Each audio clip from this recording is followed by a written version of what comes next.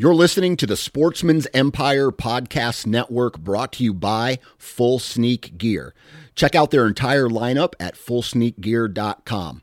Also be sure to check out our entire stable of podcasts at sportsmansempire.com. Go Wild is a free social community created for and by hunters. This means that unlike mainstream social media, your trophy pictures won't be censored. They're encouraged. As you spend time on Go Wild, you will earn awesome rewards such as gift cards, free swag, and big discounts on brands like Garmin and Vortex. You will even earn $10 just for signing up. Visit downloadgowild.com and sign up today. New from Moultrie Mobile, the Feed Hub offers first-of-its-kind cellular connection and control for nearly any spin cast feeder on the market. When used with the Moultrie Mobile app, you can monitor feed and battery levels, run feeders on demand, receive alerts when feeders are clogged, and remotely adjust feeding times. The Feed Hub is ideal for anyone who maintains feeders. Remove the guesswork and save time by planning feeder maintenance before you drive to your hunting property. For more information, visit moultriemobile.com. The Houndsman XP podcast is fueled by Joy Dog Food. Joy Dog Food has a rich tradition of supporting the Houndsman of America. Founded in 1945, Joy is proud of its history and the relationship it has built with the American Houndsman. And in 76 years, there's never been a recall. Made with 100% American-made high-quality ingredients, Joy Dog Food has one of the highest calorie-dense formulas on the market. For 76 years, this made-in-America product has kept hunting dogs in the field day after day, season after season. And when we say made in America, Joy has a long track record of fighting for American freedoms by being on the front lines against the animal rights movement and their extremist tactics. Joy will fuel your hounds and fight for your freedoms. Fueled by Joy.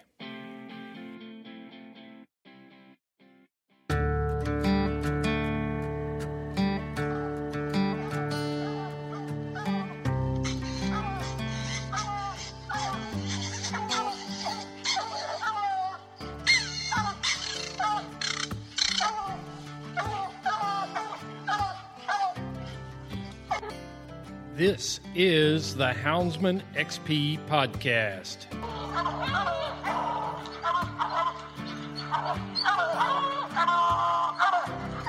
Good dog, get that bear. Get that bear in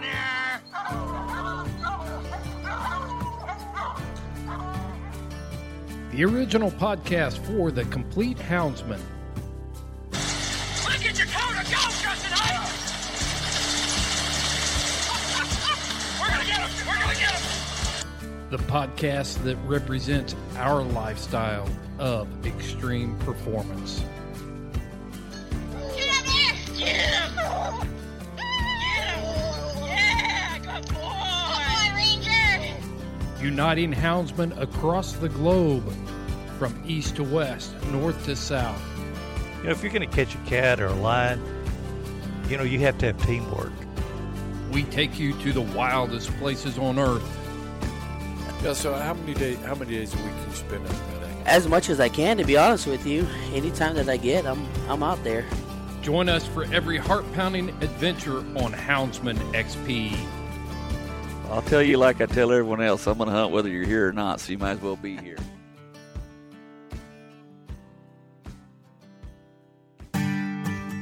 In this episode of the Houndsman XP podcast, the Panther Tracker is back. We got Gavin Lippius on the podcast, and we are talking about leopard hunting in South Africa. We're going to break down the different types of leopard hunting that they do over there, and we are going to wrap this thing all up in a nice, neat package, put a big bow on the top of it, and close it out with leopard hunting with hounds. Don't be tempted to sit back and say, wait, I don't hunt leopards. Not very many of us do. So don't fall for that. I'll tell you why you need to listen to this one all the way through, why you need to tune into this. The challenges we face every day on social media, in legislative halls, in fish and wildlife meetings is because we don't know how to talk about hunting and what we do.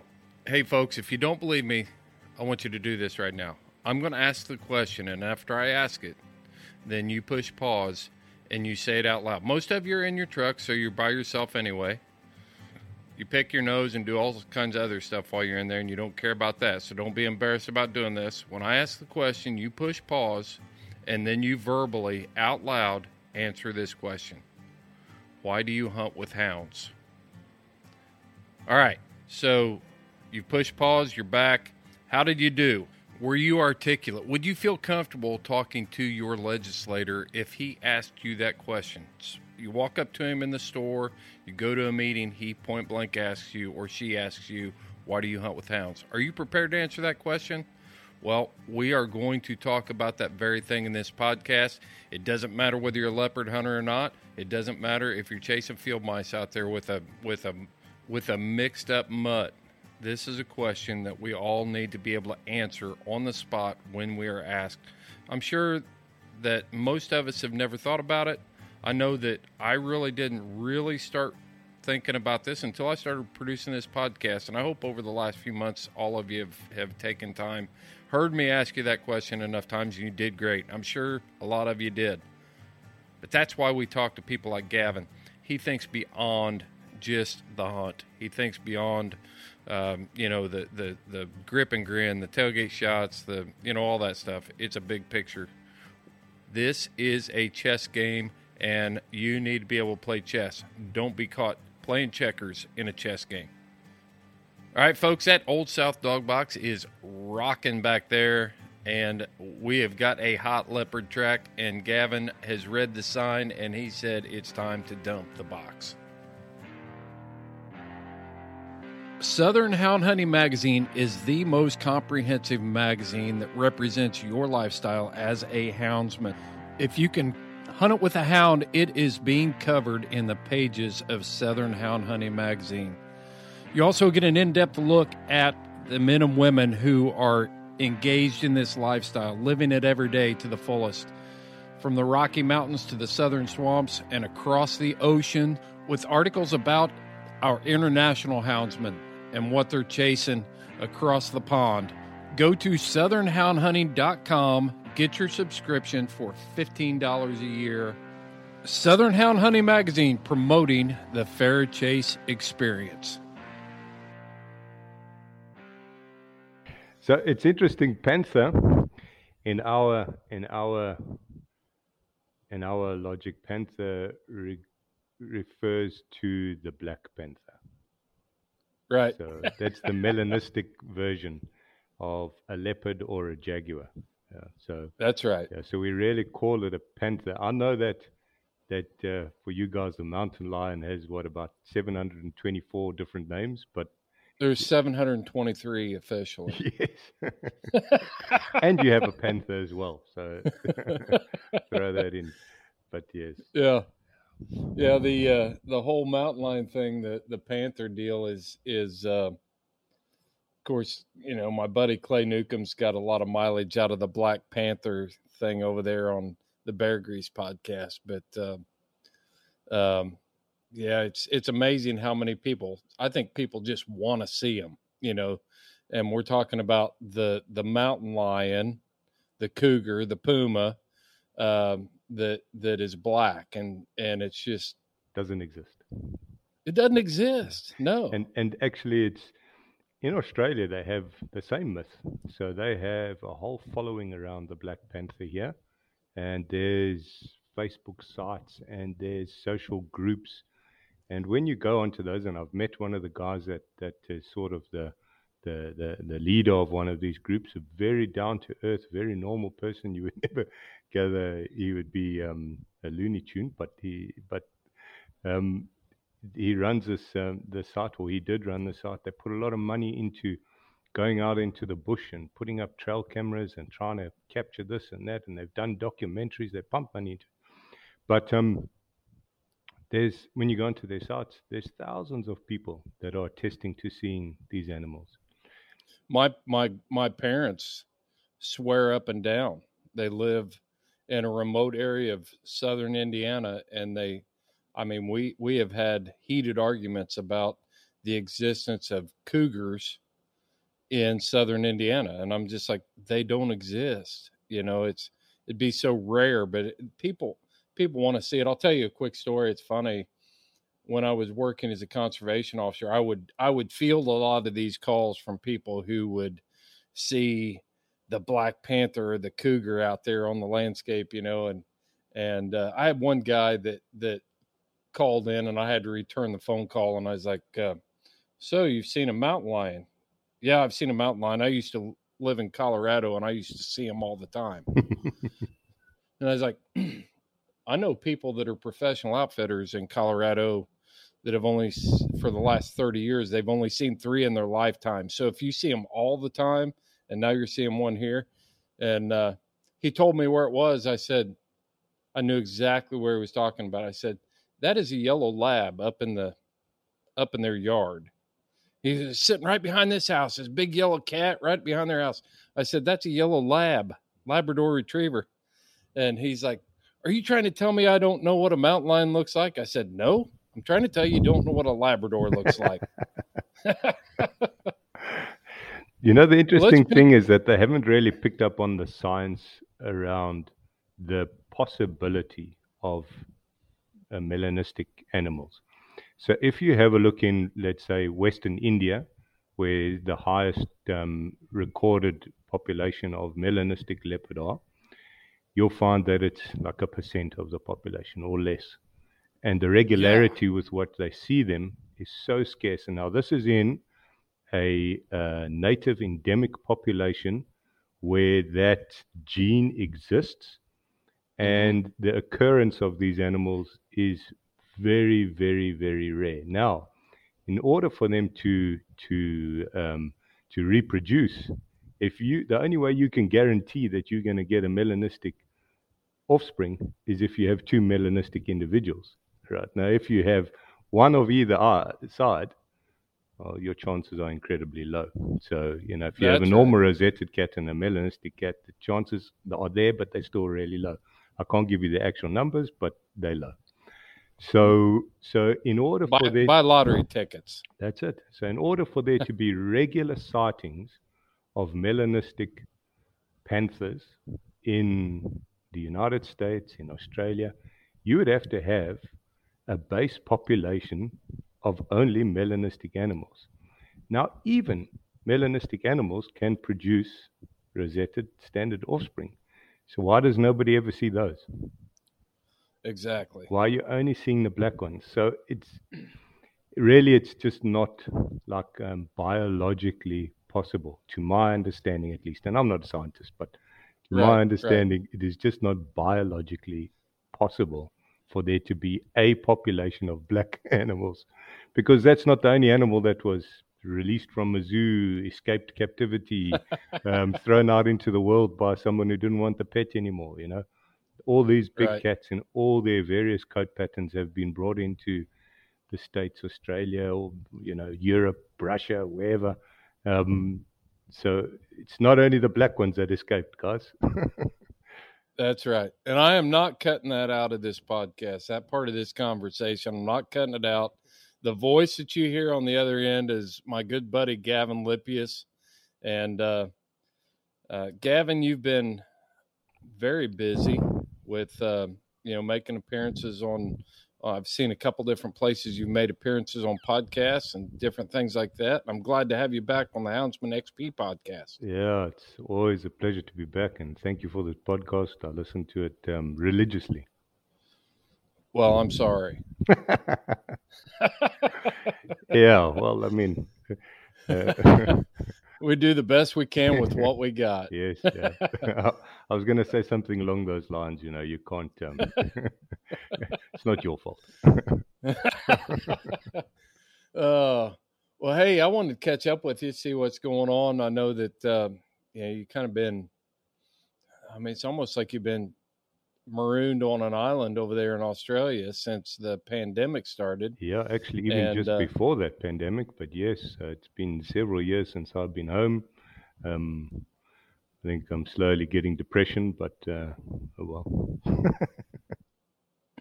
Yeah, we wanted to we wanted to talk about. I wanted to take a deeper dive, and it was kind of your idea. I'm going to give you the credit for it, but and pretty much turn the mic over to you. But let's talk about jaguar hunting some more. Or I'm sorry, I've been talking to some people from Central America about jaguar lately. Lucky let's you, talk about man. leopard. Let's talk about jaguar hunting.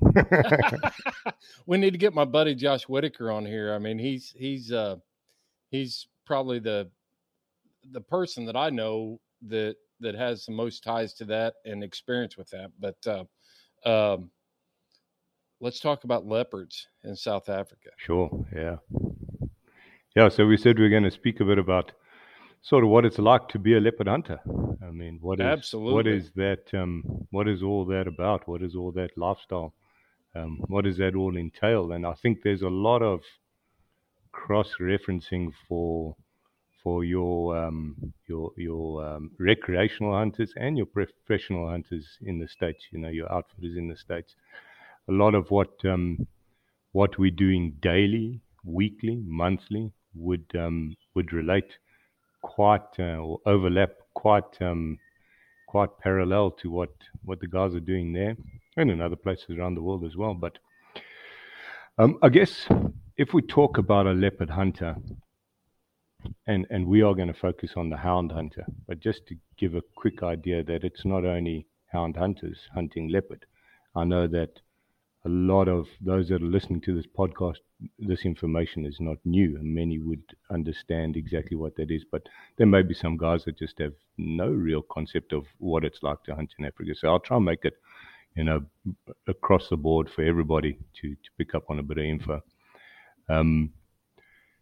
So there's three kind of approaches to leopard hunting.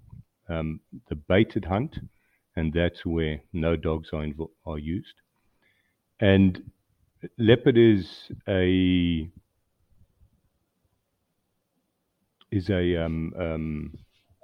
scavenger, so they use that as one of their feeding methods. And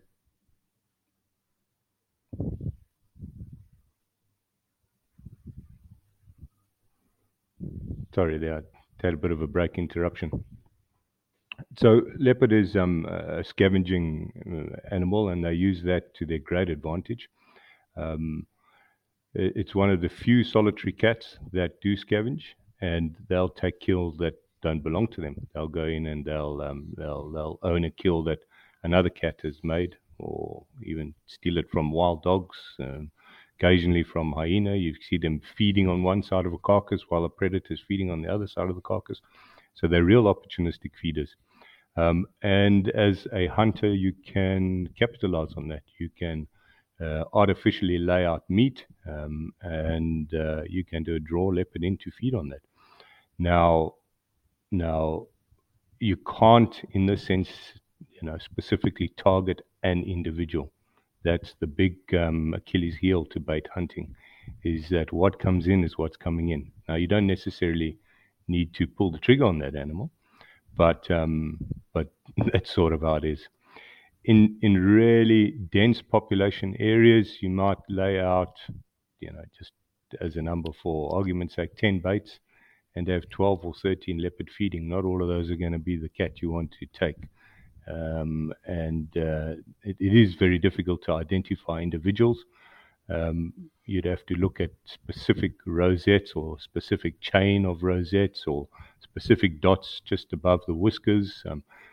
There's a few methods to ID individuals, but it's not simple. You need to have just to refresh our audience. Rosettes are what us Yanks call spots, right? That's right, yeah.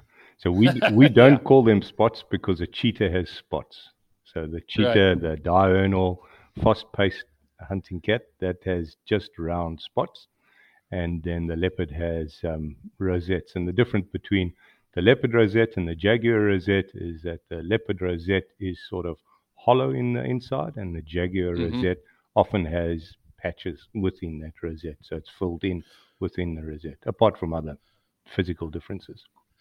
When you're bait hunting leopards, do you have an idea of the cats that are operating in the area? camera traps, tracks, Yes. that side of it? Yes, absolutely. All those things. Now, for those that are going into an area where they've never hunted before, the catch up on that information can take a long time. And in many cases, they just don't have that period of time because a professional hunt might only take 14 days, So in 2 weeks, you would never be able to know what's happening in terms of leopard in an area.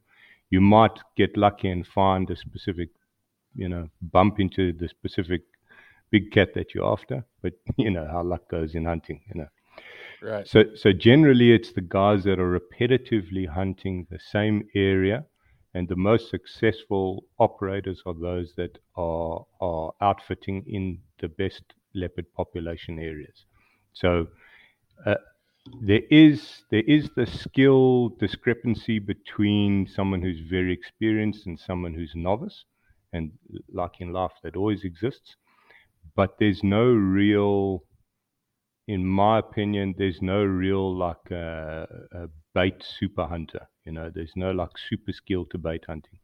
If you find it really doesn't have to do with what the meat is or how specifically you present it and all that. These are little fine points that you do wax your game with, that you do have a smooth game with. But generally speaking, if you were to find the right spot, so meaning an area where leopard will be moving regularly, and a territorial male, they have scent marking posts. They have trees where they'll scratch their claws into to activate their pedal glands. So that's another scent marking method.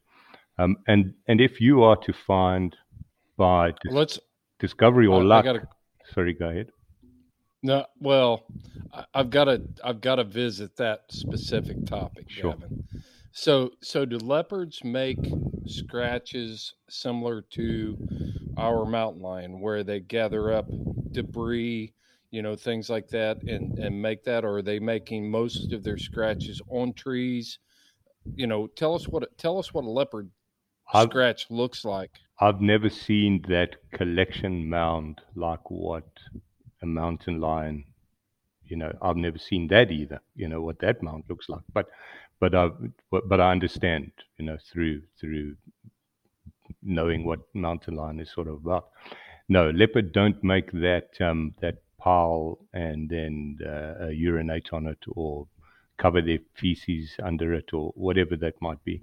So, but what they will do is they will urinate and they'll rub their hind legs through that, a female. So she'll urinate and then she'll kick it back with her hind feet, and that spreads it, and that puts the scent on her paws. So she just transfers it in a further area. And then a male, you'll find that he'll go up generally to a low-hanging branch, a low-hanging tree, and he'll rub sort of his orbital glands over that. Not that deposit is great, but it's just I think a behavioral thing. And he'll rub his orbital glands and the whole length of his back down that. Then he'll arc his tail up and he'll urinate backwards onto that bush. And then he may kick back with his feet at that stage as well. And that whole area is, if you're in it, you don't even have to be there that fresh. But if you're there within sort of 12 hours, it's a very, very strong, musky smell. It's a very intense smell. And can smell it. You can smell it with your nose easily. Yeah. And a strong or a large territorial male stinks like that almost all the time.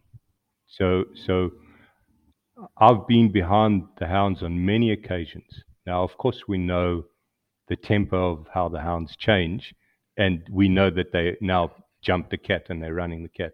But I've been in situations where we've sort of been tracking. We come up to a sleeping point. So it's been like a cold trail up to a sleeping point in rocks or, in dense vegetation. And then from there, we've jumped the cat. Now, obviously, the hounds, indicate that we've done that. but the scent of the leopard, I can smell it. And you smell it before they jump the cat. Pretty probably. much where we get to the point where they've jumped the cat, I can smell the leopard. And that's happened many times. So they're very strong smelling. And that's, that plays into a lot of other little conversations about withholding scent, etc., etc. Right. But yes, so that's the way that they scent mark. Mm-hmm. It's amazing. So the orbital glands, the pedal glands, the glands in the paws, when they scratch their claws, it was always said they're sharpening their claws, and there may be that to it, but really it's just another scent deposit method. So they'll activate those glands in their paws, and they'll scratch that onto the trees. This is going to sound very basic and elementary and even crude comparison, but somehow and I was never a house cat guy ever. But having daughters, then that was imposed upon me of having some cats around. Best learning tool if you want to be a cat hunter, though. And as I watch these, we've got one cat that's in the house most of the time, and I'm constantly seeing her rub those orbital glands on the edges of tables and different things. And then we've got a male cat that comes in and out. He's kind of, I call him CB, which stands for crazy bastard. He is a nutcase, but he'll be in there sharpening, he'll be on those posts. And we've got some rough cut timber in our house, and he'll back up there. And just like you said, everybody says, oh, he's sharpening his claws. But what you're saying is he is depositing scent, activating those pedal glands. Is that what he's doing? Yep. So it's another scent. It's another territorial action. Isn't that crazy how that transfers from a leopard in South Africa to a house cat in Bear Branch, Indiana? Well, all the solitary cats have a very similar, I suppose I can use the word ecology, a very similar set of habits. They're so similar. So the feral cats here in Australia present a very similar habit as what caracal do in South Africa, and I'm sure lynx would in Canada. And there's environmental differences that impact on their behaviors. There's environmental differences that impact on their size and shape and form. And then there's also that other factor of the morphing of their size and shape and form to match their prey species. So there's all these different things. But yes, the base set is live solitary, meet occasionally, meet either to have a fight or to have a reproduction action, and pretty much otherwise separate. So the game plan is so similar for all of them. It's amazing. It just, the way you link those things together. And I guess as I'm moving through life here, I always look for those parallels or those things, maybe not even parallels, but things that intersect in our world.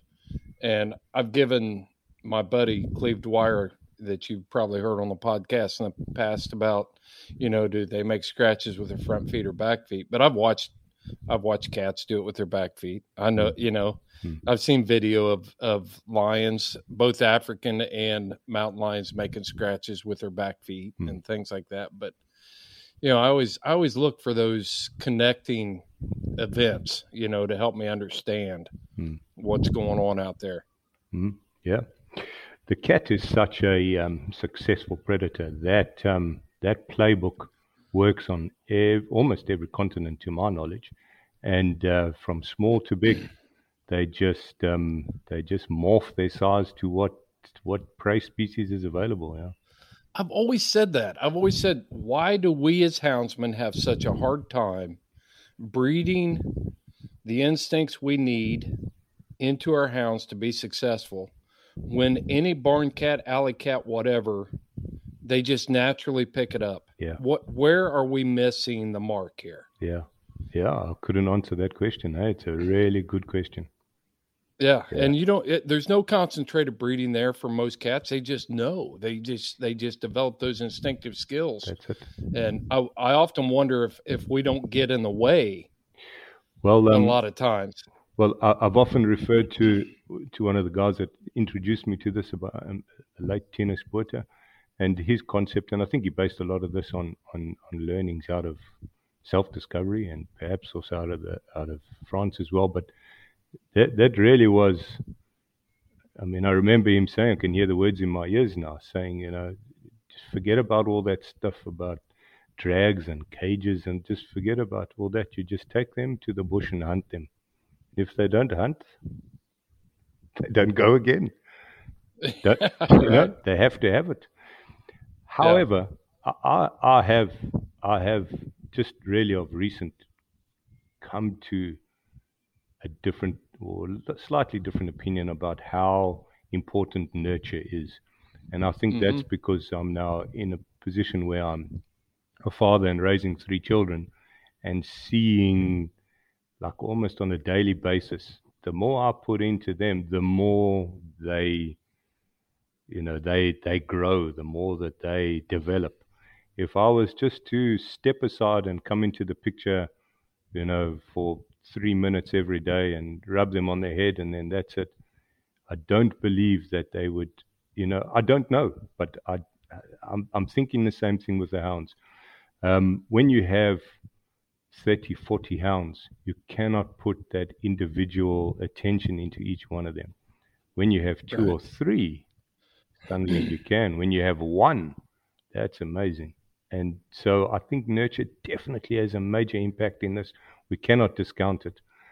But yeah, there's that natural fact. If I don't know, I don't have the answer. I agree. And we always go to the, if the animal rights person goes to the extreme for anthropomorphism, we probably go to the other extreme to discount it. But you can't help but draw those parallels of things in it goes back to that connecting the dots in our world. And we relay our relationships with our dogs with, I think there's some valid points there to be made that the what you just said about children and interacting with our dogs and socializing and things like that. They're not just something that has to live out there. And when we need them, we can call upon it and expect greatness out of them. It's and what we put into dogs. it. They definitely are those dogs, and they're just pure instinct, pure hunting machines.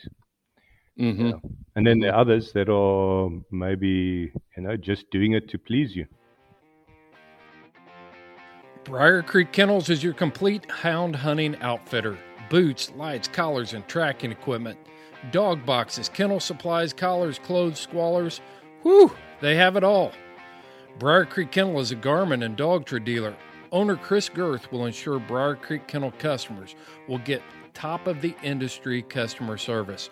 Whether you purchase from their website or you find them at a major coonhound event, Chris and his staff will share expert knowledge and experience about every product they offer. Chris Girth is a top competitor and breeder of hounds. He knows what gear you need to be successful. Look for Briar Creek Kennels on the web for a complete online store or look at their fully stocked trailer at any major coonhound event. Briar Creek Kennels, offering a hound hunting public generations of excellence. Exactly. Well, let's get back to some leopard hunting in South Africa. Yeah, so baited hunting is the most common form of hunting leopard, and that's mainly because almost anybody can do it. So you can get the basics of sort of what you need to do. You very quickly learn some do's and don'ts around a campfire. You'll self-discover what you should or you shouldn't do, and you will have a varied amount of success just like that. And and we can even lay statistics and fact to that statement, in that There's been studies done, and this has been done by the animal rightists, where they're trying to discount, professional hunter proficiency. And there was a study done where, and this was based around leopard, where I forget the quantity of people that were in what's the right word, that did the survey. And they went through professional hunters, professional field guides, and field scientists, field biologists. And they laid out a whole spreadsheet of images of different aged leopard, different sex leopard, and you had to say, just a multiple choice questionnaire, what age you think it was, what sex you think it was, and they went through all of that. All right. And out of those three different groups, so the field biologists, the field guides, which is the photographic safari guides, and the professional hunters did worse, and they only got something like an average of 30% correct on that answer sheet, and the field biologists did the best. Sure. So there is a little bit of science behind what I'm saying. Some of my countrymen are trying to throw stones at me from a long distance right now, but there is some base to this statement. So you don't have to be incredibly proficient at baiting to be able to pull a leopard to a bait. And then to set up a blind at 100 yards, you sort of need to know which way the wind's going to be blowing. Exactly. And you can even manufacture it that your rifle is set up, tied to a pole, and there's even devices that have been punted by guys like Craig Boddington and that, where it's this really smooth mounted system that's on a tripod, and you've got flow with your rifle as you need to, but you can lock it in place as well, because the leopard is going to be standing at a particular point, because that's where the bait is. So you can fabricate this really well, provided that you get the right leopard on bait. And having an understanding, a true deep understanding of leopard ecology is not necessarily a prerequisite. The majority of professional hunters in South Africa, like the average, I'm saying, in Southern Africa, might do, and we'll talk on average, 1 or 2 leopard hunts a year, maybe. And I would probably lean more towards 1. And it might be less than that. Now, there will be outfitters that have their operation based in really high dense leopard areas, and one of their main ticket items, one of their main selling items off their shelf is leopard, and they're going to be doing 7 or 8 leopard a year. There's nobody that is like a single professional outfitter that is doing 20 leopard a year from a particular area. The only people that do that are the professional houndsmen. So let me draw this parallel, and you tell me if this is accurate or not. And this is not to draw disparagement on. I support people hunting. Yeah, me too. I'm not going to. I agree with you there. Yeah. I'm not going to argue about which way's harder. No. This isn't an ego contest. Not at all. This is to showcase how in depth hound hunting actually is, because I think we get the short end of the stick a lot of times, even among the broad hunting community. I will see other hunters talk about fair chase and things like that when using hounds. So this conversation is partially to dispel some of those rumors and educate people who may have those feelings. But let me draw this parallel, and you tell me if you think I'm accurate. If I am proficient at hunting black bear, the American black bear, over bait, stand placement, bait placement, location, all of those things that take all those elements that make for an effective hunt in that instance, could that person be effective and have good transferable skills to hunt leopard in Africa as a bait hunter? Yes. I think that we can start to draw a lot of parallels between the black bear hunting and the leopard hunting, from baits right through to hounds. There's a lot of parallels there. Yes. If you were to take an active black bear hunter and drop him in Africa and give him a couple of seasons to find his feet, he would certainly be as successful as a starting out professional hunter that's had a couple of seasons as well. There are some other factors that do inhibit foreigners from being that successful in Africa, because there's a lot of cultural understanding that you need to be able to work in that environment. But in terms of actual hunting, no. I think a hunter is a hunter, and you were to take that person and drop them in that environment, given that they have already this whole playbook and understanding of the tools, accessories, and personal requirements, yes, a couple of seasons and they'd be as successful as any other relative, African hunter.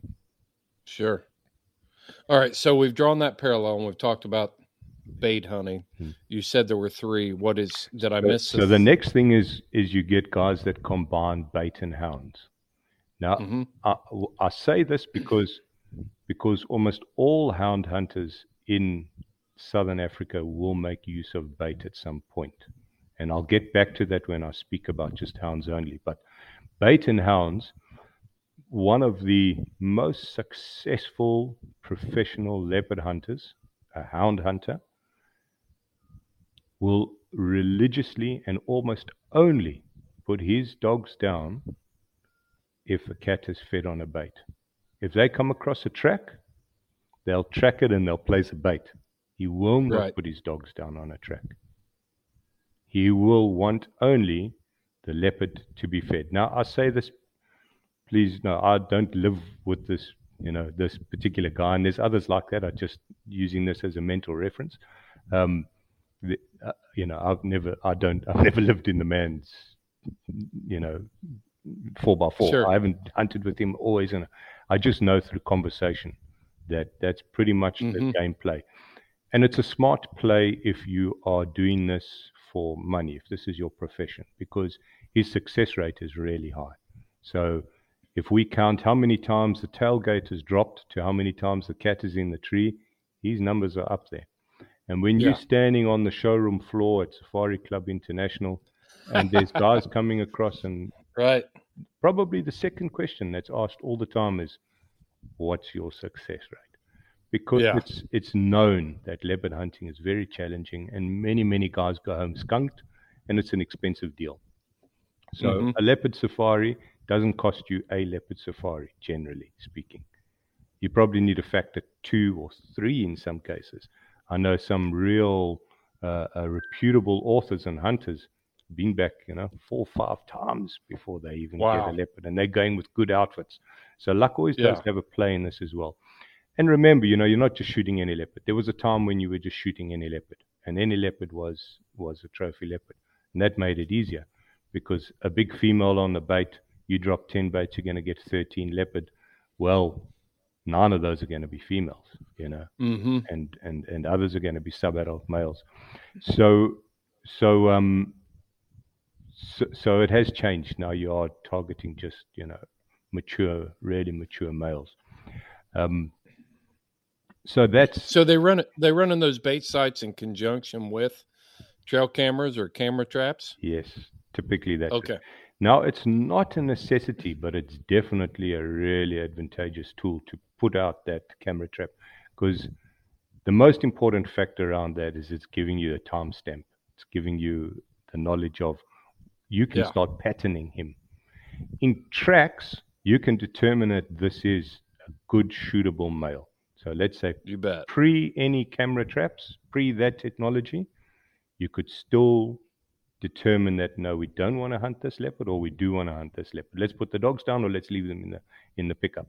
Right. But with a camera trap, you can start patterning, he likes to leave the bait at this time, And it's not always exactly that, It's not like dinner time at home is, or supper time, whatever you call it, is 7 o'clock on the dot.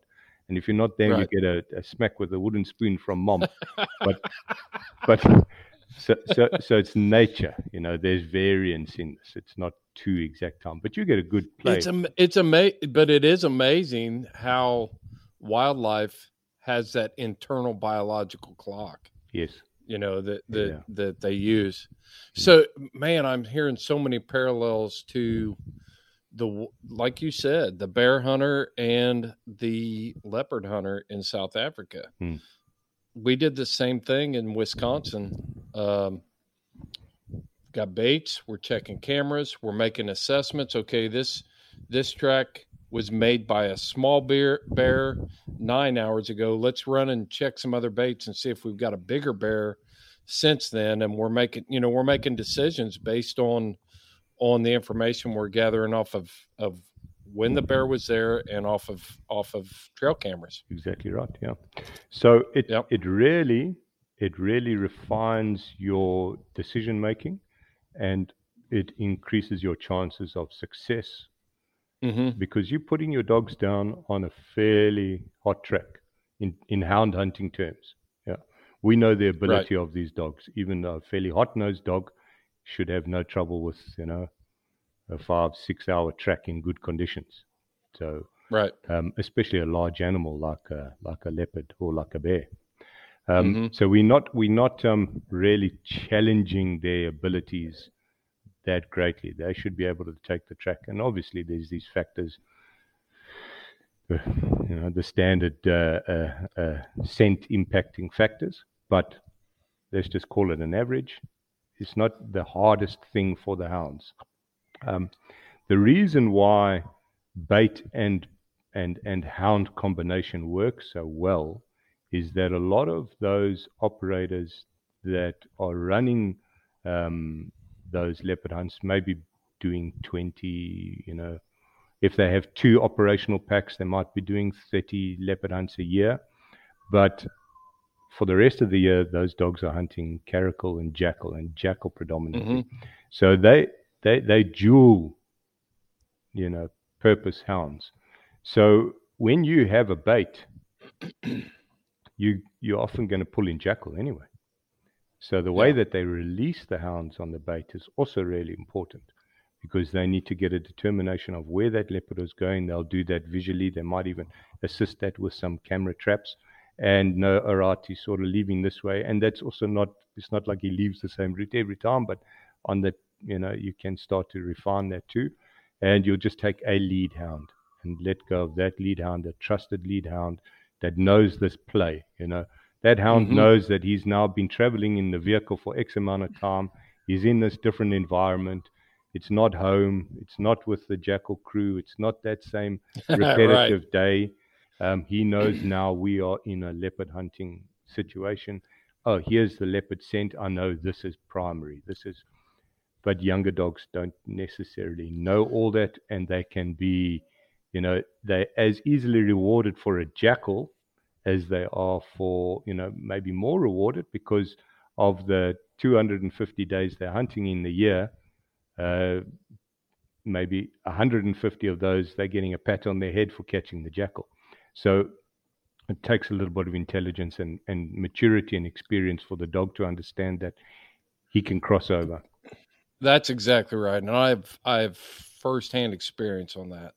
You know, when I'm at home here in Indiana, you know, when I take hounds out, they know that it is for a different game. It's the way I handle them. It's the fact that we're in camp and they're on tie outs. You know, there's a lot of different factors, and a lot of times we overlook the ability of these hounds and the intelligence of these hounds to pick up on those environmental differences of when we're doing certain things. When I go to bear camp, then, you know, and I'm bear hunting in the mountains, the things I'm doing with hounds are a lot different. You know, for instance, when I'm at home, dogs are in their kennels or on their tie outs, whatever, and they spend the night there. It's home. They know where they're at. They know what to expect. When I go and I travel and they're living out of the dog box, they're being fed, It's as soon as we come back in from hunting. I mean, there's just all kinds of different little nuances within the individual things that I do. Walk outside to your truck and open the door and get in, and then walk outside your truck holding your rifle. Yes, and see the difference. They can pick up on. They pick up on the different kind of clothes that I'm wearing. Yeah, put a rifle in your hand, and suddenly there's a massive excitement in the kennel. Do the same process without a rifle, and they don't pay attention to you. Yeah. So yes, they definitely pick up on it. We dismiss that, or we overlook the ability of those hounds to figure that out. I mean, it's amazing to me. Yeah.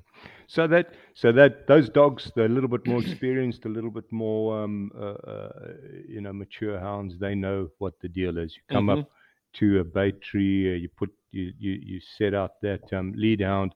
He might smell some jackal, but he can smell the leopard because the scent is all around there. He's just got to find the right exit, a line exit path, and boom, the lead hound takes it. And when he's confirmed that, then they will release some more dogs to support him, and then they will follow on foot with the base of the pack, or the remainder of the pack, which might be the majority of it. They'll follow with them on leash until they're really certain that those dogs the lead dogs are moving that track nicely. Then only will they release the rest of the pack. I have a question. I got to interject, and I hate to interrupt your flow, go ahead. Gavin. So have you noticed within the hounds that you use for leopard and for Caracat or jackal or whatever, your bush pig, whatever, do you find you've got certain hounds that, running caracal is fun, but holy cow, this is a leopard. Absolutely. And we get to run a leopard. Yes. Do you see that? Yes. And the other way around as well. You'll get hounds that will take the track of the leopard until it's jumped, and then suddenly they're at your feet again. But they don't do that when it's caracal or even a small leopard, put it that way. Right. Yeah. So yes, you get it both ways. Yeah. I just wanted to see if that was cross culture there. Yes. Yeah, for sure. So yes, I've had many hounds that are fairly uninterested, when you're doing other things, and then suddenly you put them on a nice big leopard, and that's all they want in the world. They don't want any. Yeah. They're heroin addicts. That's all they want. Yeah. So go ahead. Bait and hound hunting, that is, in terms of statistic success, in terms of return for your effort, that is the most sure bet. However, it does detract a lot from hound hunting, in my opinion, because you start to take away or minimize some of that tracking skill set. You start to pigeonhole your dogs a little bit. You're always putting them on a nice track. So yes, you're cherry picking tracks that they can be successful on. So where's the challenge? Is that what you're saying? Exactly. Yeah. Okay. So personally, and there are other hound hunters like myself that rarely use baits, and you use baits where there's no real network, and we can only, and I'll come back to this in a moment, but we can only hunt leopard pretty much professionally. So if you want to hunt leopard, you need to go get your professional hunter's license, and you need to start offering your services out. So that's the only pathway truly to regular leopard hunting. So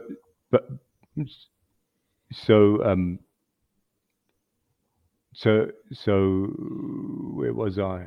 So if you just putting your dogs down on those hot tracks every time, you're not really developing this massive skill set and drawing out the potential that you have in your dogs or yourself, I would say, because tracking is the most attractive part of this game, at least to me, and there's others like me as well, that following these tracks is the hunt.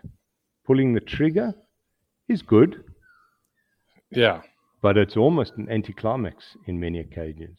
Now, I know that for the traveling hunter, pulling the trigger is what they came to do. Yeah. But for us, exactly. Yes. So we secretly sit around the campfire nodding our head. Yes, let's hope we get your leopard tomorrow. But I'm saying, let's hope we don't, but let's hope we have a good tractor run because I want this to go on another day. And they That's want exactly it to end, and they want to move on to their next animal. So I know a lot of outfitters and guides and things like that, and the clients that show up and we used to do some outfitting stuff here, but the client that just shows up, that's just there for the experience, to have a good time, to experience it all, every part of it, every, the successes and the failures and all of that stuff. If I find a track, I want to turn loose on it because I've got a young dog back here in the box. This would be the perfect track for them to be on right now. Exactly. But it's a sub-adult, so I can't because I've got the client sitting over here who's paying me for a trophy. Exactly. Yes. And so I get where you're coming from. Yes. Yeah. So it's a real difficult line to walk, and it's the only line to walk legally in Southern Africa. All right, so that probably leads us into the hounds only style, and that's what we're talking about. And that's driving roads, walking river lines, walking game trails from drinking holes, free casting through mountains based on evidence, based on indicators that this is worth it, not just taking a walk. You can do that just to give them a bit of time out of the box or something, but predominantly you're doing it with knowledge base. So you're going to walk a river line because you know that this is part of a leopard's territory. You're going to walk, you're going to drive roads that are going to be prime in that area, that are prime leopard habitat. And I think I've said this previously on a podcast with you, but leopard use 30% of their habitat, sort of 70% of their time, 30% of their territory, about 70% of the time. So a large portion of their territory that they will scent mark and actively protect, they rarely go to. They only go to those extremes when they want to scent mark an area. And they're continuously trying to push those boundaries as well. They want to expand their territory, which is an interesting thing. They don't get to a point where they, oh, well, that's okay for me. I'm happy with the state of my life right now. And, I don't need another boat. I don't need another car. It's not that. It's they continuously, because that creates more hunting opportunity, more success, more chance of them pulling in another female. There's all these more breeding opportunity. Yeah. And I'll quickly make a point here on a fact that relates directly to conservation, and a point of necessity for predator hunting is that removing those old males is really fundamental for population dynamic, genetic dynamic, and population growth. Because a very dominant 7, 8, 9-year-old leopard may be infertile, or he may be very reproductively poor, but he will continuously grab more and more land because he can. And when you remove him, you often find 2 males enter that territory. And they'll be younger, they'll be more vibrant. That's what you need. So removing that really old male is a conservation win on more than one front than just keeping that old leopard that's got a name, and his name is Cecil, we'll call it. But exactly. Let's look after Cecil because he's such a pretty animal to take a picture of. And he's been in that area, and he's the daddy of this one, and he's the granddaddy of that one, and that's all a lot of nonsense. The truth is, nature needs that turnover, not too rapid, but it needs that turnover at the right intervals, and lions facilitate that. Stronger, younger leopard facilitate that. But these are in like perfect scenarios. These are in perfect habitats. You can get areas where there are no lions, and leopard thrive. And that one dominant leopard is not really going to be getting a lot of challenge. So we need to interject in some of these areas. So it's a conservation win. That is such a great point, Gavin. I'm so glad you brought that up, and it's probably laid out as well as anybody I've ever heard talk on it. I think we as a human population, we get misguided on that topic, and is just beautifully put there. You know, for genetic diversity, for the overall health of your species, it is good to take those mature males out of that so that you ensure that you have a healthy population. That was awesome. Yep. Yeah. And a lot of antis, and this is a rhetoric that you'll hear, especially when you get into the. I'm not talking like the Facebook antis that are just emotion based. I'm talking about those that are like a little bit more advanced in their game, where they're trying to pull science backing arguments against hunting. And a lot of them will say that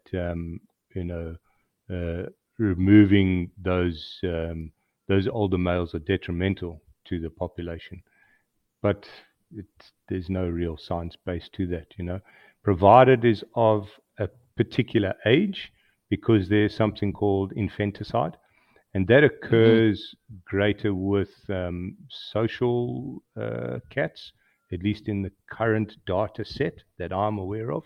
So African lions have a much higher infanticide numbers, let's say, than what leopard would. Okay, there's this difficulty that it's more challenging to study solitary cats than it is to study social cats, because social cats, there's 10 or 12 of them lying under a tree. You just drive up there and look. Exactly. Solitary cats are very secretive and difficult, but we have technology that helps a lot nowadays. The mountain lion would qualify as a solitary cat like that as well. Yes. And I was just talking to Casey Stutzman, who I was talking to him this past week, and he's been involved in the mountain lion studies out there with Montana for a number of years. And to draw that parallel, he's found that in a very concentrated area, they have 6 or 7 lions that are living in the same, mountain valley area, that are preying on the same herd of deer. So all the things that we always hear, like, males will kill females and they'll kill subadults and all this stuff. Well, during times of high impact, when prey and food, they can actually interact, but once that goes away, they spread back out. Yeah, they're not lying around in big prides like you're talking about African lions, but they do learn to live together for survival purposes. Yeah, it's beneficial to them. So a lot of those more advanced antis, they draw on a lot of science that will base their arguments, but a lot of that science is gathered from like pristine areas, is gathered from ecologically, fairly level, fairly pristine areas. So they're taken out of national parks and they're taken out of private reserves, where the ratios are all pretty much what they should be. They're not really taken from areas where there hasn't been lions for 100 years, 80 years, whatever. Yeah.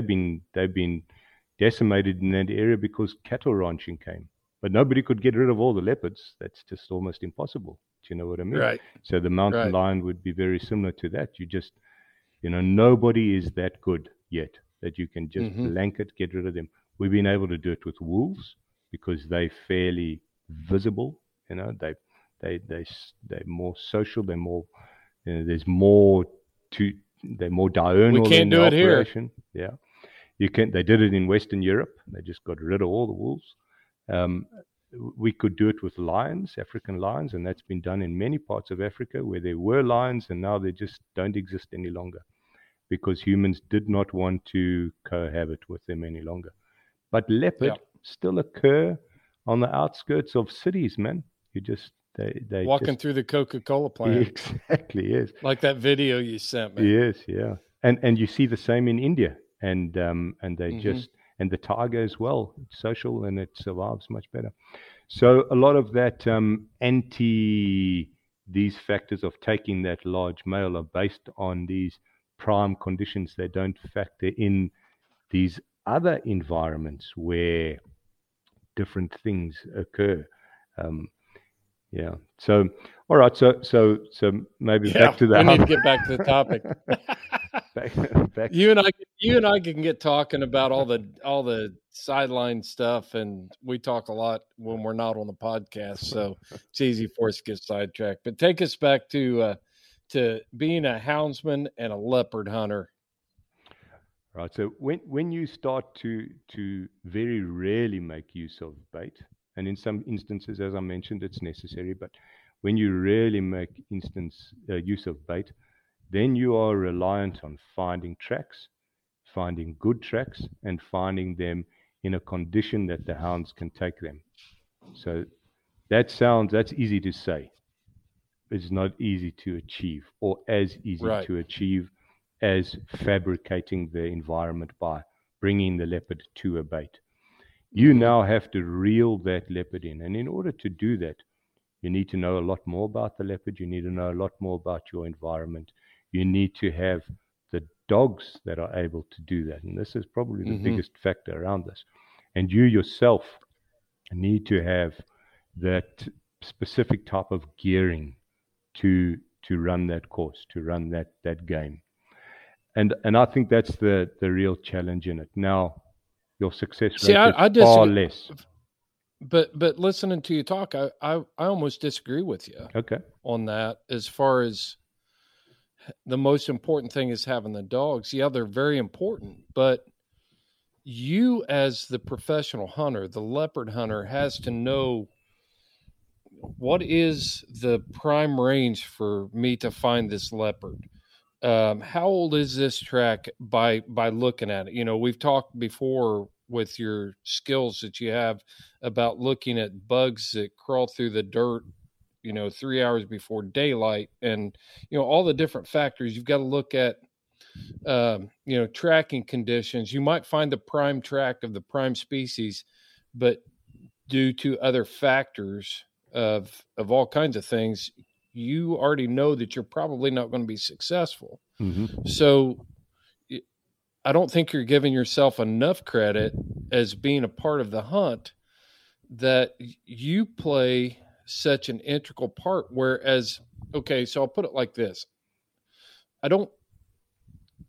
Never hunted leopard, but I think that if you put me in a spot where I could go out and hang up bait, I could figure out to stay downwind and zero a rifle and a lot of different things and have a good chance of being successful. But if you handed me your best dogs, your most seasoned, go-to dogs, and said, Chris, I want you to go out here in the bush and go find a leopard. You can't use bait. You can't use any of that stuff.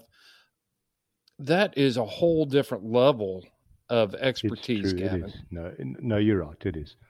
It is, and we've seen that in many cases. And I've been the inexperienced young, green between the ears kid that's been handed those pack of dogs and gone out and not come home with much. And I've done that, and then I've been the guy. I'm not saying I'm the most, I'm not the number one leopard hunter. I'm not saying that, but I have definitely reached the point where, yes, I can go out and I can come back with a leopard when others couldn't. And so, yes, there is a difference, and that is experience, and it is how passionate you are about this thing. It's about how much you live it and you breathe it. And it's just a wormhole, man. You just keep going deeper and deeper and deeper in that wormhole, and not much else exists, I don't talk about, well, I do now, but I've been stranded here, but I never used to talk about much else. My wife can attest to that. Oh, me and you both. Houndsman XP is very proud of our partnership with the organization Freedom Hunters. Freedom Hunters is a nonprofit organization that takes America's veterans hunting from field to field, from the battlefield to a field near you when you volunteer your time to take America's warriors hunting with you and your hounds. It's easy. Go to houndsmanxp.com, click on the partnership tab, and it will take you to Freedom Hunters. You can go direct to their website to make donations at freedomhunters.org. Support America's heroes. Let's pay it back. Visit Freedom Hunters at freedomhunters.org or go to houndsmanxp.com and you can find them on our website. From field to field. Check out Dogs Are Treed at dogsaretreed.com. They've got premium tie-outs, premium leashes. They've got the new Hiker Light leash. They've got the loopless leash. I guess that's their new one. And they're also carrying all of our Houndsman XP gear. And you can look cool with a good leash.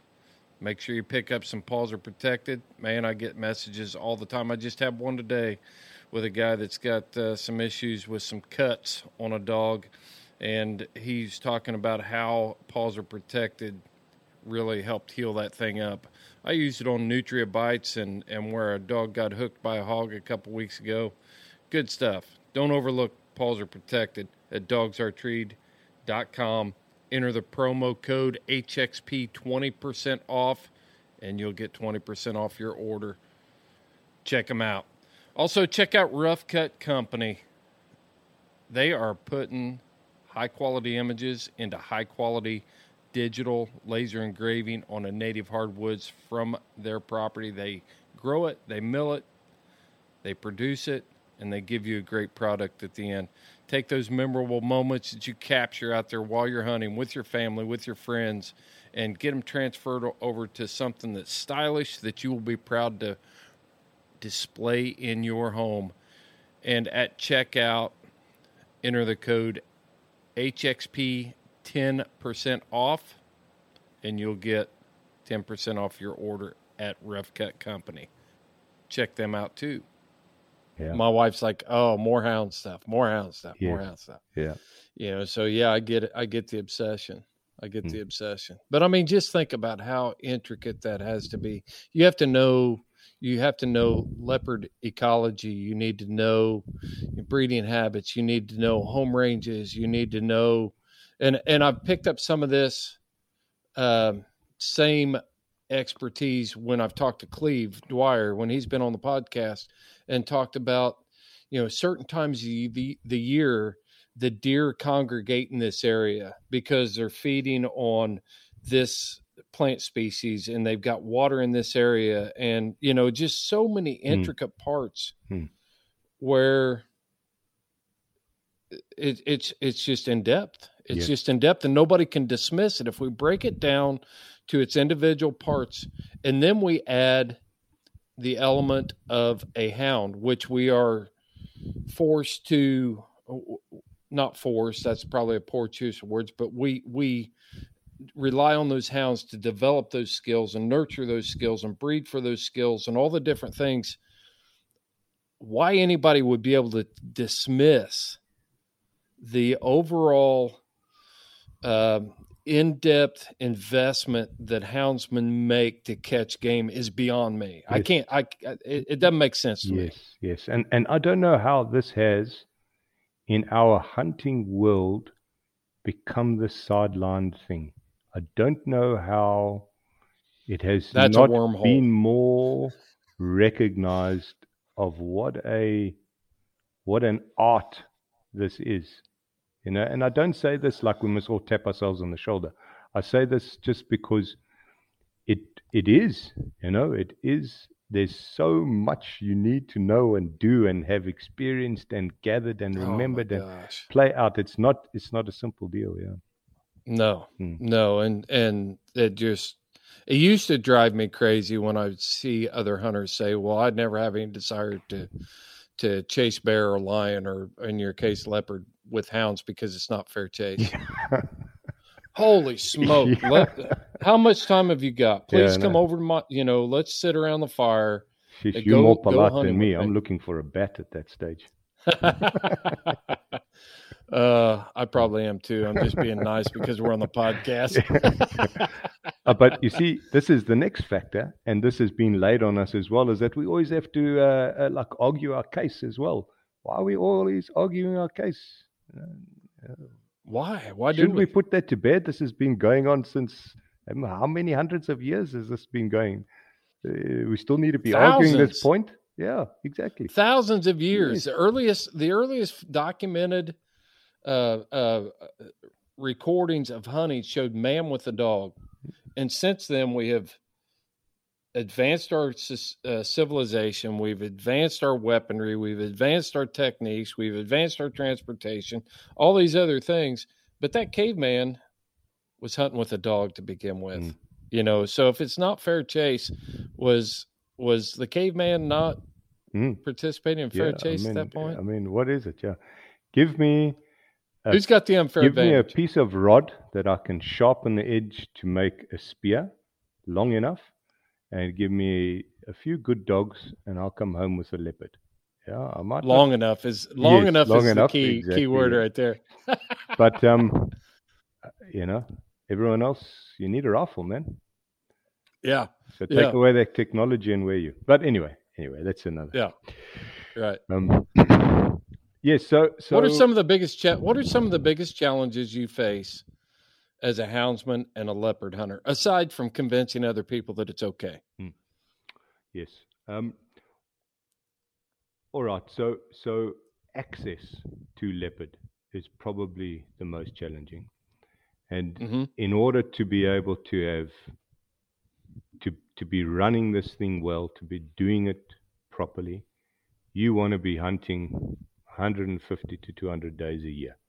Okay. To be sincere, if you really do this right, you can't get away with much less than that.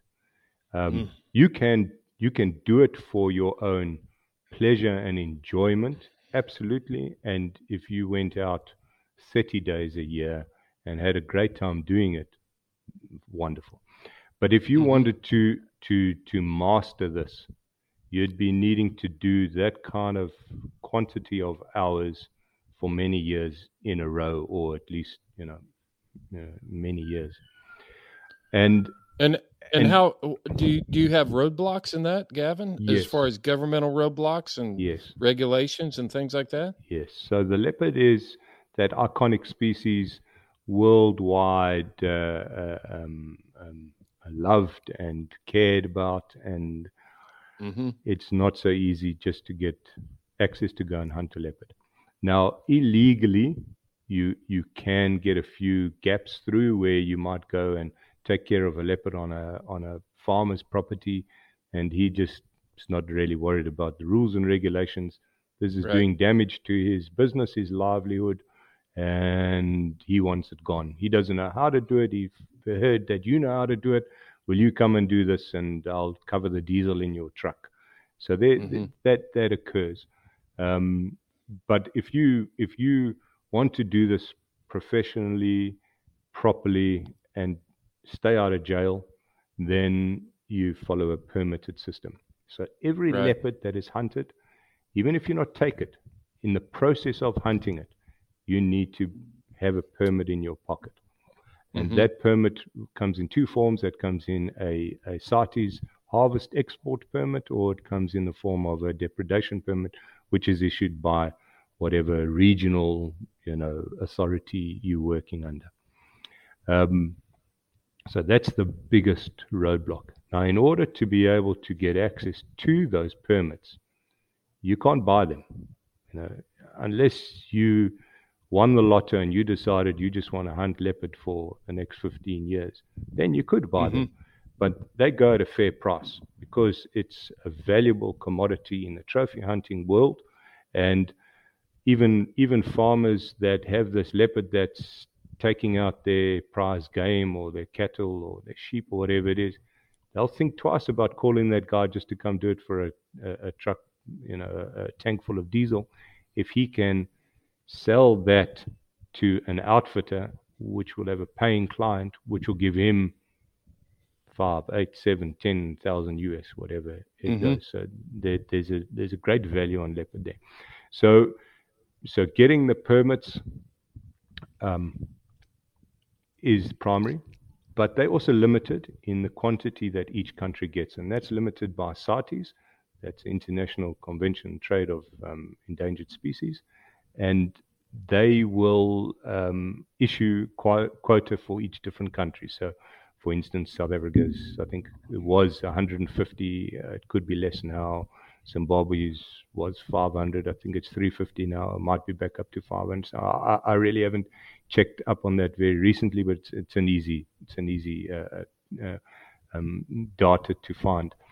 But so that's limiting what permits can be issued. Now, for conservation purposes, that's not just a blanket thing. So you get 150 leopard around the country, now you can go anywhere you want.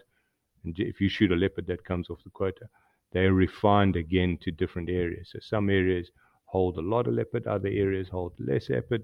So you can't just be hunting and deteriorating a population in a specific area year after year after year. So some areas, have to have permits issued to them, which might be a little bit more marginal.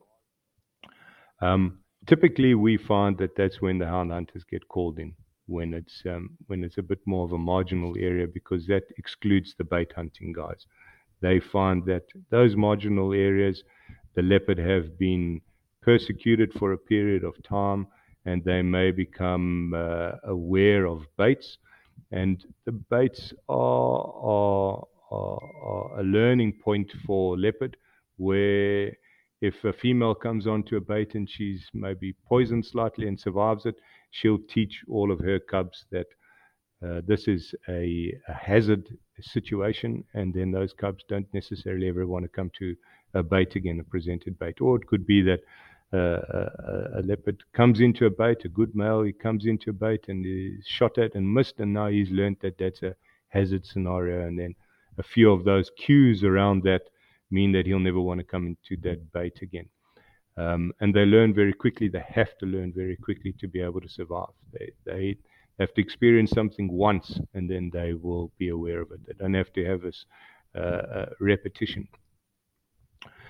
So permits are the major roadblock to free leopard hunting, specifically for a houndsman. So you need to be able to partner with different outfits.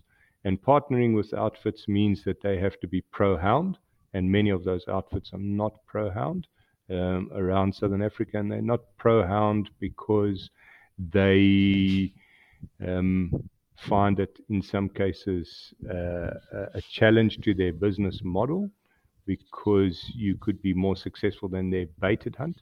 They're in the same position where they get a certain quota of permits, and let's say they're on a fairly large property in fairly good leopard hunting habitat, they might only be getting 3 or 4 leopard permits, one particular outfitter. Now, if he can sell those hunts twice over each of them, that's a good business model. And he almost has to do that to make it worth its while. If he was to sell each permit just one time and have 100% success rate, he'd be only getting 4 hunters in a year when he could be getting 8 hunters in a year. And those 4 hunters will then also only accumulate the other game they hunt, whereas 8 hunters will be doubling up on that. So instead of you selling 4 extra kudu or 4 extra buffalo or whatever it might be on your leopard hunt, if you have a 50% success rate, you're selling 8 buffalo and 8 kudu. So the business model for the bait hunting is much better than a business model for a hound hunt, which has statistically a higher success rate. So you have outfitter pushback in many cases. So you need to partner with guys, and typically those outfits are in marginal areas, or they found that by having a hound pack as part of their sales model, or their their sales options, that they're drawing in other interest, they're drawing in further clients, then some have seen that as a benefit to their business model as well. So they can be in slightly marginal areas where they're not getting the best trophy quality, they're not getting the most success rate, and their leopard hunting, although leopards are there and they might be getting a fair quota, they're not ching-chinging on that because it's just not possible. But to bring in a hound pack does better for them. And Wow. And then referral, which is very important. That's about the primary advertisement or advertisement method in the hunting industry is word of mouth. If you have good reference, then you will have a much greater success. So there's a few different angles that those outfitters go at approaching hound hunts. And I've stepped in camps where I've sat down the first night around the campsite and with the owner of the concession, and he sort of said straight out to me across the fire, I don't like hound hunting. I don't believe in it. And if I could vote against it, I would vote against it. No kidding. And we could ban this from our hunting world. But you're here because the client asked for it. And I've been No kidding. Yes. So we are seen in many of these situations as a non-necessity, as a and I can understand that from their point of view, because they are business people. They are making a living in the hunting industry, and they have to make the best choices that are going to see their cash flow sustain or improve year on year. And they need to be forward thinkers, and they need to be responsive to what's happening in the general environment and globally. And they have to understand on what cards to play to see this through the long term.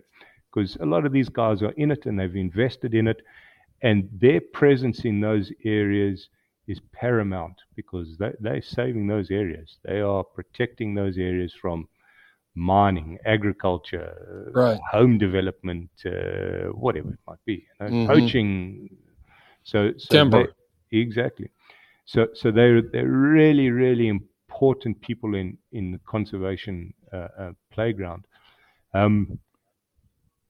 So hound hunting to them is sort of like, well, we don't really need this. I can still get a leopard without these dogs. And in many cases that's true, but not in all cases. I've known outfitting businesses here in the U.S. that have operated in the same vein. They don't particularly keep a hound. They will offer hound hunts, but they will subcontract that work out. Yes. It's just an additional thing that they have to do to stay competitive or have that added income, at the end of the year. Yep. But I know most of the outfitters that I know, and some of the best houndsmen I know, are outfitters that keep hounds as well.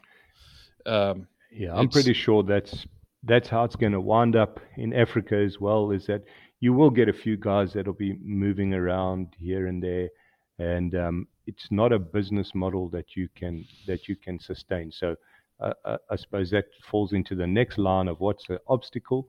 Well, the obstacle to be a continuous leopard hound hunter is a financial, and that is that you have to be able to run that business model, considering that you're away from home 200 days a year, and your real primary income source is from those hunts. And it's a fairly tight deal. So the money is better than what I understand to be for the mountain lion hunters or the bear hunters that are running those operations, who might be selling, and I don't know this with specifics, but they might be selling their whole package for $7,000, all included. I don't know. Correct me if I'm wrong. Update me on those prices. That's pretty close. But yeah. we would charge for our hound work that same money, and that's it. So I come into that area. I've been contracted to do the leopard portion of the hunt, and the guy might be there for a big game safari. He might be doing elephant and leopard. He might be doing buffalo leopard, or he might be doing leopard and plains game, but it's not just the leopard. And so I'll come in and I'll subcontract for that period of the leopard hunt. And and it's normally 10 days, you know, and I may charge anywhere between $4,000 and $7,000, dependent on how far we got to travel and where we got to go and what risks we have to go by. You know, sometimes we're going into areas where there's marginal or fringe line civil war. Right. And I've been in places where we have to overnight in a camp because we can't travel along the roads because there's military action. There's there's Wow. Artillery fire on Yeah. a public road because the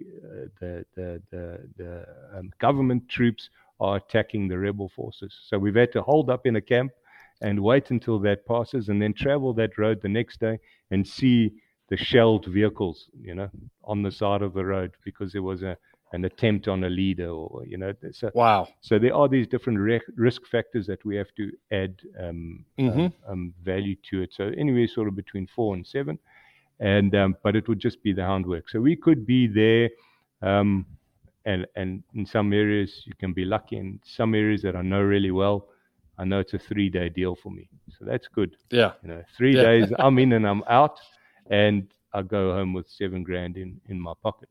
Those are the deals you like. Yes. All right. So, Yeah. but when you level that But out, that gives you that could also give you 7 more days to go out and look for those tracks to work your pack on. well, you need to have the permit. So yes, you can. Oh, you yeah. can, but very, very specifically. And look, there's not like real game wardens and game management officials out in these areas. A lot of these are self-managed. But the ethical code of most of the outfitters that I've worked with in this 20-year period is quite strong. And Wow. they self-manage them. Good point. That there's an integrity in this that, look, that is the wrong thing. We don't want to do the wrong thing because of our integrity. We respect this game. We respect this industry. We respect nature. That these are the parameters, and we're going to try and work within that as well as possible. And I don't say that like out of like a praise or something. That's just really how it is. There's a great integrity in the hunting environment. Of course, there's the guys that don't care, and a lot of those are fly-by-nights. They come in, they go. But the real steadfasts, they do it on a concrete foundation, and that gets passed down generation to generation, and it becomes the norm of operation. So yes, technically, if the leopard is down, you could go and spend another 7 days training, but it's not like a comfortable conversation to have because you're effectively saying, may I go do something illegal on your property? Right. Hence the reason to try and get the leopard as late as possible, as early as possible. But you're walking this double-edged sword now. So because if you can get this one done in 3 days, means you can leave camp and move on to the next one and get the next one done in 3 days. That's great. Now you're catching time. There you go. And now when you're catching you're time, thinking big picture. Yes. So instead of squeezing 3 in a month, you're squeezing 4 in a month. Now you've just added another $5,000 to your monthly income. So these are the kind of things you're chasing to do. You have a limited time period to make as much money as you can, because the time outside of that, you know, it's difficult to have another business or employment that allows you to be away from it for 200 days a year. Sure. And so that's the greatest restraint. And especially when you start to get a family, unless you have another base, like perhaps there's a base farming business, you know, and you don't necessarily have to be there 200 days a year. Your wife, your brother-in-law, your partner, whatever it is, they're managing that while you're gone. Or, you know, there's other guys where their wives are professionals. They might be, you know, veterinarians or whatever it may be. So their base income is like the bread and the butter throughout the year. And what I wish I'd have married a pharmacist. Yes. Yeah. No, it's not too late, man. It's not too late. Eh? It is for me, buddy. The best way is just to walk in with a cough in each one and see who responds, you know. Cough deep and hard and see what. Yeah. So the financial constraint is another difficulty. So to balance that, to be able to make a decent living and fulfill your obligations as a husband, a father, that if you're single, it's pretty easy. But as soon as you start taking on the other responsibilities, then that does get a little bit. So a lot of guys also, what they've done is that they've then just moved more into the outfitting business. So they'll start to offer a lot of the other hunts, and that'll be their base, or stable income, and then the hound hunts just add on to that. And that's about the best template to do this on. But it does also move your focus then, because then you're hunting everything, and occasionally you're hunting your hounds. Yeah, for sure. Because your downtime, when you just focus on leopard, your downtime, you might not be in that territory, but you may go into another, or you may return into a home base, and you'll be working your dogs. Right. Yeah. So there is a difference there. And I think that's the next factor that we can probably talk about here, and that is that's one of the massive benefits of being that traveling hound hunter, that guy that's subcontracting the dogs to the different outfits, is that you see such a varied landscape, habitat. You go to so many different countries. You're in so many different camps. You're hunting coastal rainforest, then you're hunting, high elevation, then you're hunting semi-arid areas. You see so much, and your dogs see so much as well. So that then puts this other layer of experience onto this whole thing, and that's really, really superb. That's the wonderful thing is there's no greater feeling than going into an area, having success in a few days, shaking everybody's hand, loading up your dogs. Everyone was happy to have you there, and they're happy to have you back. And then you move over into the next place, and you travel for maybe 2 days, and there's that whole adventure in that period. And then you arrive at the next camp, and then it's the next discovery. It's the next learning process. It's the next conversations of, let's start to absorb all this information of what do leopard do in this area. And then if you're successful in that area, man, and so it is hunting pure. It is just hunting pure. See, my problem is I'm a romantic, Gavin. And when you start talking about that, I think about how adventurous and how, romantic that how you lay it out in such a romantic way, idealistic. And it sounds like you've lived an amazing life, and it's like, you should write a book, and I hope you do write a book someday. Well, I've still got a lot to add to it. So. There you go. That's what I've said too. People have said, you ought to write a book. And I was like, I'm not done yet. Yes, I can't write all the chapters yet. Yeah. But, when I think about that, I've been in some of those camps where guys show up that you don't know, and they've got a truck full of hounds, and it's like, there's a mystique around it. If you're there for